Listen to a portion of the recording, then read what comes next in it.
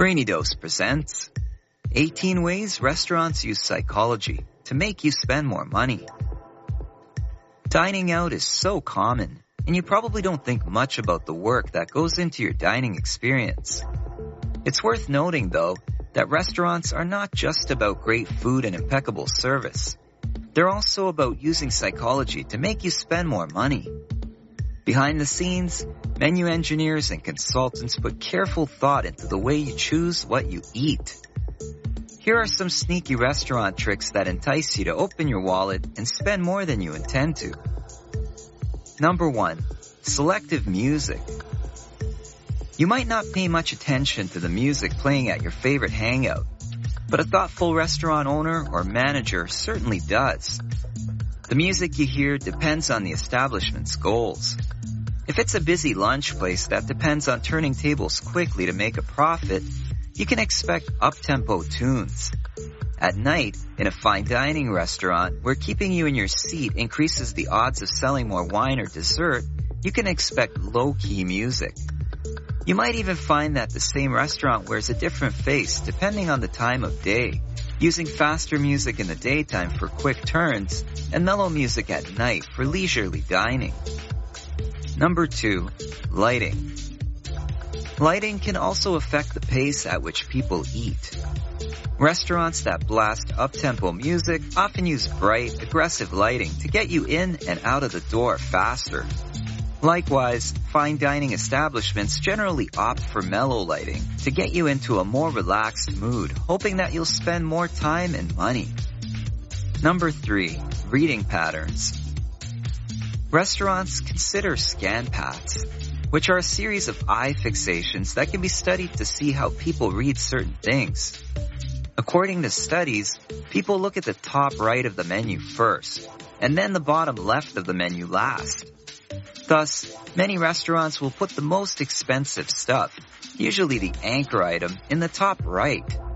It'll catch your eye there, increasing its chances of selling, and it will also make the rest of the items look cheaper in comparison. A win-win for the restaurant. Number 4. Highlighting sections. Boxes, borders, and white space draw the eye automatically. Restaurants will often highlight things like high-profit items or more expensive items in decorative boxes to draw your eyes to them. It's a very simple premise, but a very effective one. When you're just browsing around the menu, chances are you're more likely to look at the part with all the decoration and vivid colors.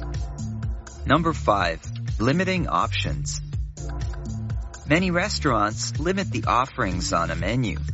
The reason has to do with a psychological phenomenon known as the paradox of choice. The more options we're given, the more anxiety we experience about making the right choice.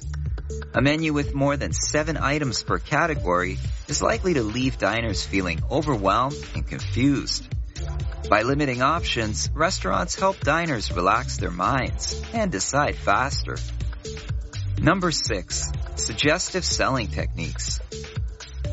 The best servers are also salespeople. When you're in the hands of a master, you'll never even see it coming.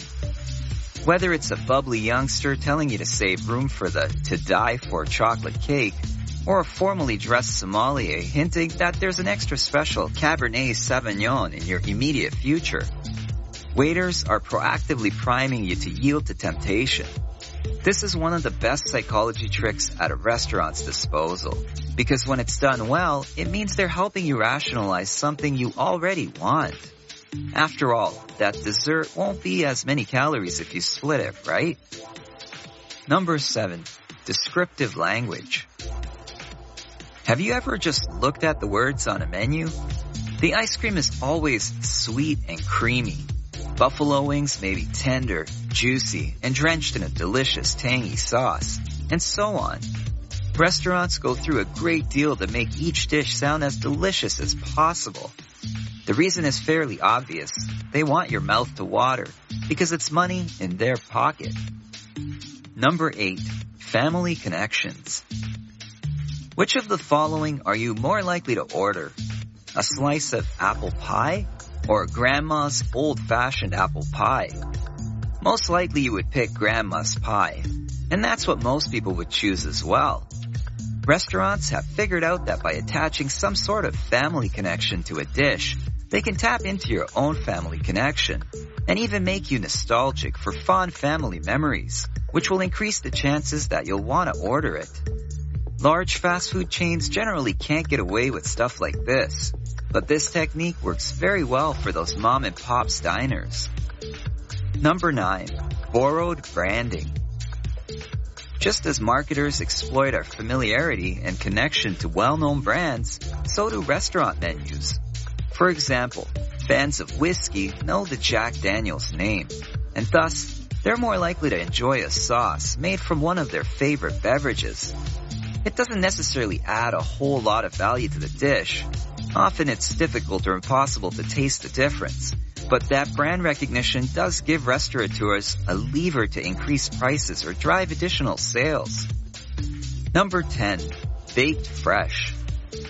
There's nothing like the smell of something fresh from the oven, and restaurants and coffee shops are well aware of this. However, the words baked fresh on a menu mean relatively little, unless they're followed with the words from scratch.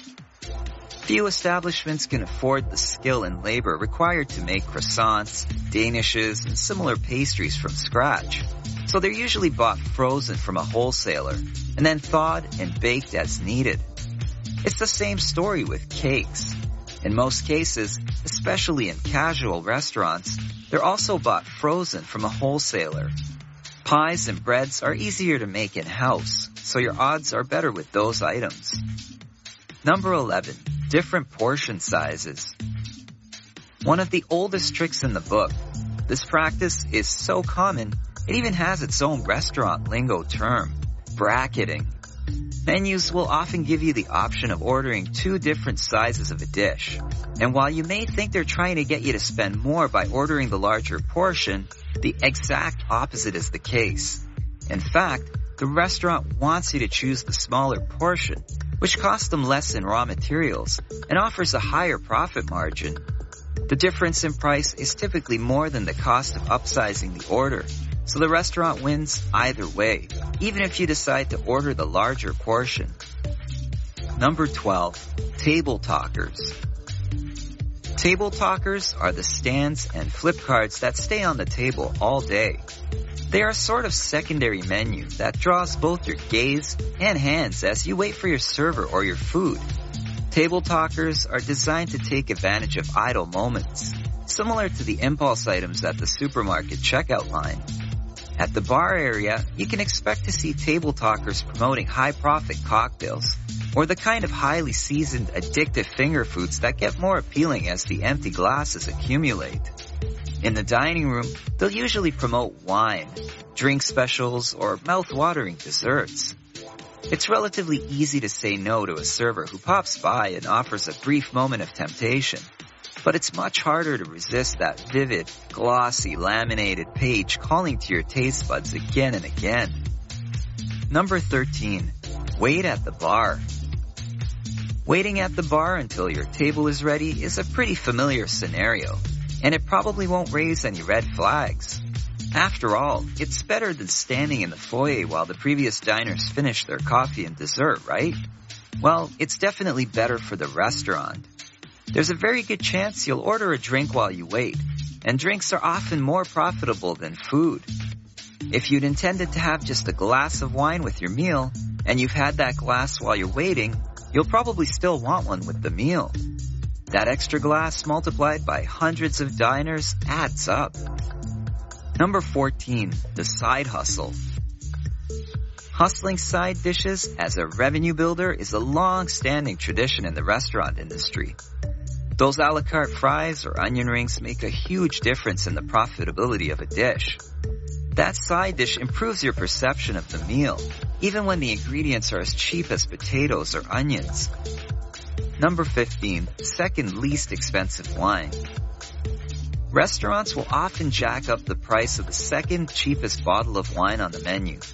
The psychology behind this is that most people don't want to appear to be a cheapskate by ordering the least expensive wine on the menu, but are thrifty enough to gravitate toward the second least expensive. Restaurants became wise to this and added a bigger markup on the second least expensive wine. It's still the second least expensive wine, but it's the worst deal out of any wine on the menu. Number 16, bundling up.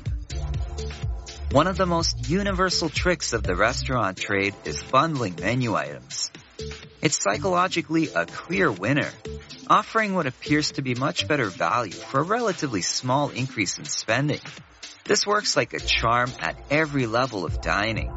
If you've ever opted for a combo at your local burger joint or Chinese takeout, you've experienced this at the low end. Surprisingly, it works in fine dining as well. Bundling a flight of multiple wines with a meal or a bottle rather than a glass drives up the total revenue from your table quite nicely. Number 17, banishing the dollar sign. In restaurants above a certain price level, you'll seldom see a dollar sign. You may shrug it off initially because your conscious mind knows the dollar sign is still there, but it's more important than you think. When you see dollar signs, you think of money. They don't want you to think of money. They want you to think of food. Research shows that eliminating the dollar sign makes it psychologically easier for you to order costlier dishes. Rounding to an even dollar and dropping the decimal point in cents afterward has a similar effect. Number 18, gift cards. Gift cards make the holiday season easier, and they help cut down on your wrapping paper budget. But they aren't necessarily the best way to provide friends or family with a night out. When it comes to gift cards, most get lost in the junk drawer. In fact, more than $1 billion in gift cards goes unused every year. This isn't quite free money for the issuing restaurant, because eventually they'll pay taxes on the unredeemed portion of that revenue, but it's still profitable. The bottom line is, just like any other business, restaurants are always trying to sell you more. Without profit, a restaurant can't survive, and that means they aren't immune to the same kind of trickery other businesses engage in to make you spend more money. Now that you've learned some tricks of the trade, keep these in mind the next time you order. We want to know what you think. Do you dine out often? Which of these tricks of the restaurant industry surprised you the most? Let us know in the comments below. If you enjoyed this video, give it a thumbs up and share it with your friends so we can keep making them. For more videos like this, hit the subscribe button and remember to click on the notification bell. Also, be sure to check out our other videos as well. Thanks for watching.